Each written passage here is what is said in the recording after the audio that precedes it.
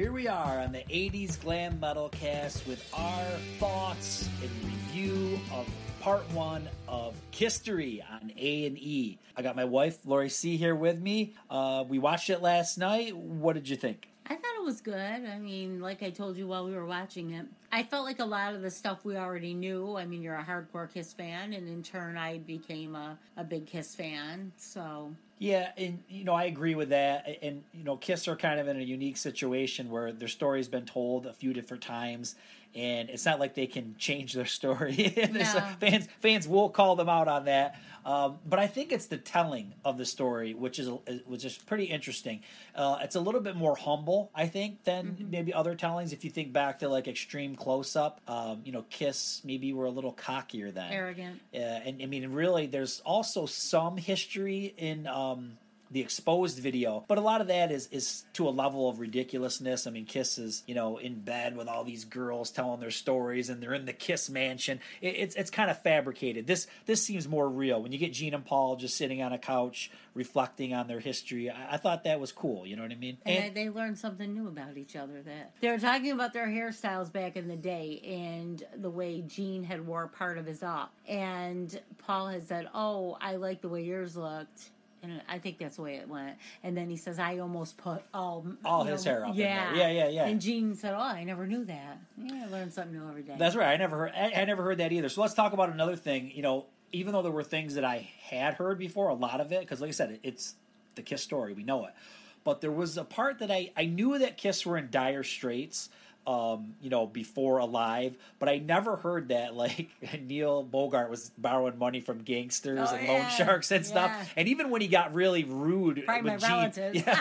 and he told Gene, I'm going to break your legs if you don't give me, those tapes or whatever. Once again, never heard it told that way. I've heard about like Bill Aucoin having his credit cards maxed and all that kind of stuff, but yeah, I never heard about the loan shark thing. So I thought that was actually pretty cool. What do you think about Ace and Peter's representation in this? Well, I don't think it was as bad as it initially was, because I had heard that the first cut of this contains some really nasty things about Peter. Right, how he didn't let him use Beth. I think so far, I mean, we're only through the first thing of this, and we're not even to the point where Peter leaves and Ace leaves. Right. I think they've been pretty kind to both of them at this point. I didn't see where they're ripping on I him. think maybe because of the editing. Yeah. That could be. But the thing that I don't really like is I don't like the fact that we're getting stills of like Peter and Ace to audio of them. Yeah, and it's like so that random. yeah. Like it could be like one thing of Peter was 1974, another one was 1998, 2014. It's all over the board. There's got to be footage of the video of these guys talking somewhere. You would think, but who knows? And I know they did a lot of that for that VH1. It was called Beyond the Makeup. And it was another one of these, telling of the Kiss story.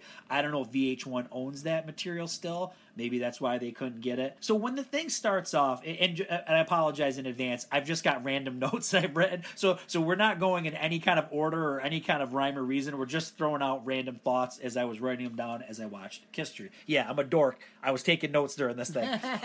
Yes, he was. So the thing starts off with some modern clips. You can see, what Kiss is up to today.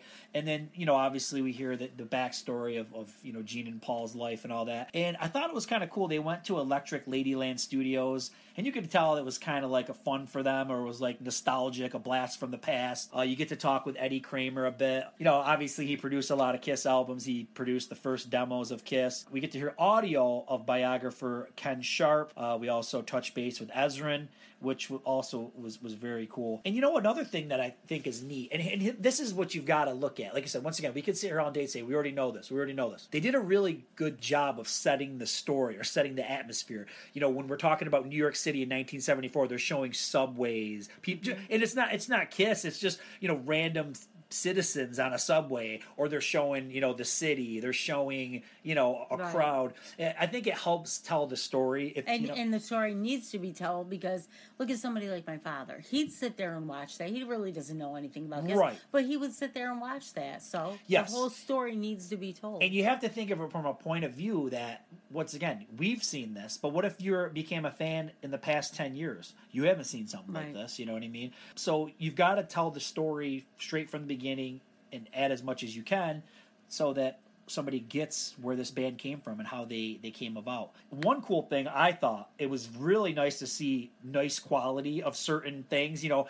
Paul Lynde Halloween special is one that comes to mind because you look at it and you're like, okay, I've watched this probably on a bootleg, or I've watched it on YouTube in a little square on my iPad, but to see it on your big screen and it looks really good, that was really cool. And Tom Snyder, once again, that is the best. I remember the first time you ever had me watch that. Oh, right. And you know what's cool about the Tom Snyder thing? They did a really good job with that. What I want to say is that you've got to look at it this way: it's telling a story, right? The cool thing about the Tom Snyder thing is you're seeing what the problem is with Kiss right on live television. Mm-hmm. Ace is drunk.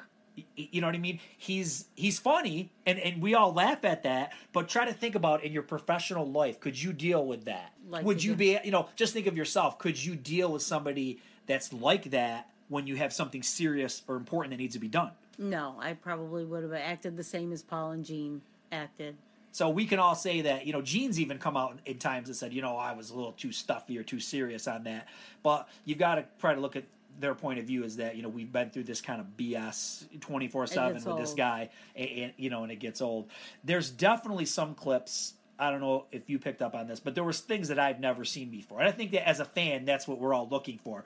There was a clip of Peter. He was in an early band. I had never seen that before. I know there was some stuff from the Hotter Than Hell tour that I had never seen. A lot of that stuff where they were given the gold records on stage. You've never seen it, I've never seen it. Maybe this is out there somewhere on YouTube, but I've never seen it. And there's definitely some Love Gun stuff where they're going up on the risers and the fireworks are all going up. A lot of those videos, the bootlegs that we used to watch back in the day, which are now on Kisstory, they pretty much honed in on a guy's face, more or less. You know what I mean? Or honed in on a guy. You didn't get a lot of cool back shots to see that whole stage. So wherever that came from, that was really cool. And the word on the street from the Kiss historian Bob Nash. Hi, Bob. Follow Bob on Twitter. He's saying that this stuff is not from the Kiss vault. So this is coming from other sources. And it makes sense because Kiss has already kind of given you, at least we believe, everything that they have. I mean, there's Kisstory and there's Extreme Close-Up and Kiss Confidential. We've seen all they've had to offer. So there's other stuff out there that that we haven't seen. Another point back to the maybe kind of exposing some of their weaknesses. This is something they wouldn't have done maybe back in the day when they did expose their Extreme Close-Up. But now we've all read Paul's book, and we know that he had a deformed ear, and he couldn't hear out of his ear, and he kept that hidden. And it's cool how that gets integrated into the Kiss story now. Right. Because if you think about it, this happens a couple times, and you don't think of this because you just think of Kiss of always being superstars. Paul's saying I was this insecure guy. I didn't have a bunch of girlfriends, and now all of these things I was singing about, just fantasizing about, are actually coming true. You know what I mean? And you don't think of that because you always think of Paul Stanley as this, the rock guy, the rock star, the stud, whatever you want to call him. And it is funny to think that these people came from serious, humble beginnings. And they're being humble about it when they're talking about it. Now, there's a big gripe. We were just listening to Eddie Trunk talk to the producer, he talked to the director of this. And one thing that he mentioned is that they don't even show the album cover for Rock and Roll Over. They don't show the album cover for Love Gun. They don't show Alive 2. I mean, do you think that we need to dwell on these albums? Or what do you think? Not with the amount of time that they're working with. Right. I mean, it's a 2-night thing. If they were extending it maybe a week or so, well then hit all of that, but not in the amount of time. And look at it this way: I at least think you should have showed the album covers. I mean, they are big albums, they're important albums. But what do they do for the story? So you got to think back. Once again, this isn't like I'm not watching live Wikipedia. You know what I mean? If I want to know what albums came out when, I can go on Wikipedia or wherever and see what their catalog is. But I think we're telling a story. We show the early albums because they were flops. That builds the story that this was make or break with Alive. Alive is a breakthrough album, huge. Destroyer, huge because of Beth and all that stuff. Kiss took it to a different direction. But once Kiss are big, how do these albums tell the story? They really don't. You know what I mean? They don't tell the rise to success for Kiss. So I kind of understand why they did it. And once again, but we do see a Dynasty. I know you're a big fan of Dynasty. Oh, my favorite. Love it. I'm a big fan of Dynasty. I don't care what anybody says. So let's say somebody says, well, geez, why did they show Dynasty but they didn't show Love Gun? Dynasty's telling the story. Dynasty's better than Love Gun. Yeah, probably it is. And I agree with that. But think about it this way: Dynasty's telling the story from the point that Kiss kind of lost their balls, right? Yeah. And Kiss are a family-friendly thing now. They're not dangerous. If they didn't have that in there, talking about Dynasty, they can't tell how the band is about to fall apart. So when we leave this episode, we're kind of like it's kind of like a cliffhanger. Even though we know the ending, of their story for the most part. We know that things are in trouble, things are bad, things are about to blow up. People are going to leave the band, get kicked out, however you want to put it. So they kind of leave you hanging. Now here's another interesting thing: they have crammed in basically, let's just say from the band's life cycle, 72 to 1979 in 2 hours. Okay, we've got about 40 years or more to go, and we got to cram that into 2 hours. What do you expect to get out of tonight? Like, what would you expect that you're going to see? So taking the makeup off and putting it back on, and how they got to where they are currently. Yeah, I mean, I think you're going to have to, for anybody who was upset that you didn't get to see the album cover of Love Gun, I don't think they're going to dwell on Animalized Asylum and Crazy Nights and all that stuff, even though, which I have no problem with at all, So that. I think they're going to blow through those. And once again, what I'm expecting is storytelling. The band hits rock bottom, 1981, 1982. Got to take the makeup off in 83. So I think you'll get some Lick It Up, because that was a big deal with taking the makeup off. Good old Vinny. And then I think you're going to zip through a lot of those albums and just say that Kiss remained a force in music at that point. And then you're right, you're going to get to Unplugged, and you're going to get to remasking, and how big that phenomenon was again. It was huge. And then then you're going to kind of I don't know. Then we'll see where it goes. What I'm being told by my source, Bob Nash. So hi, Bob. Hey, Bob. Hey, hi, Mom. Oh yeah. About that swamp land in New Jersey. That's the thing about Tom Snyder interview. We use those. We say lines from that all the time. Yeah. Frankie, I see you. New Year's Eve. You're a good egg. You're a little bit hard boiled. So yeah, we say that one. We do a lot from that show. But anyways, I don't even know what the hell I was talking about. I don't remember the Bob Nash. Oh, so Bob Nash, is telling me that there's going to be some footage that's going to blow our minds. Yeah. If you had to give this thing a review out of a scale of 10, what would you give it? I'd probably give it a 9. Yeah. I think a 9. Yeah, I was thinking about the same, maybe like 8.5 or 9.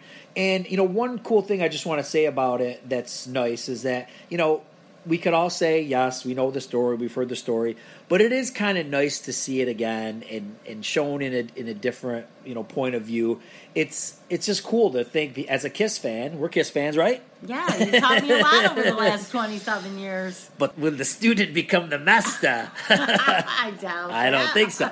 But, it's just cool to remember what Kiss was like back in the 70s and, how huge they were. It really was a phenomenon. It's just great to relive all those memories. And I'm thinking, for me, and probably for you as well, the one tonight is going to be really nostalgic for us because we went to a lot of these concerts, and hey, maybe we'll be in it. Maybe we will. Maybe me standing on the chair in Albany. Maybe I don't know about that, but we might be in it from the convention. Because we were at the one in New York City, and a lot of that footage has been shared, and it's on the original Unplugged video. We'll see, guys, but yeah, we enjoyed it. For those of you who live in another country and you haven't been able to see it yet, hopefully there is a way that you will get to see it where you live. So we're closing out. There's only one way to close out. Yak-yak! Wow, that was weird. That was weird.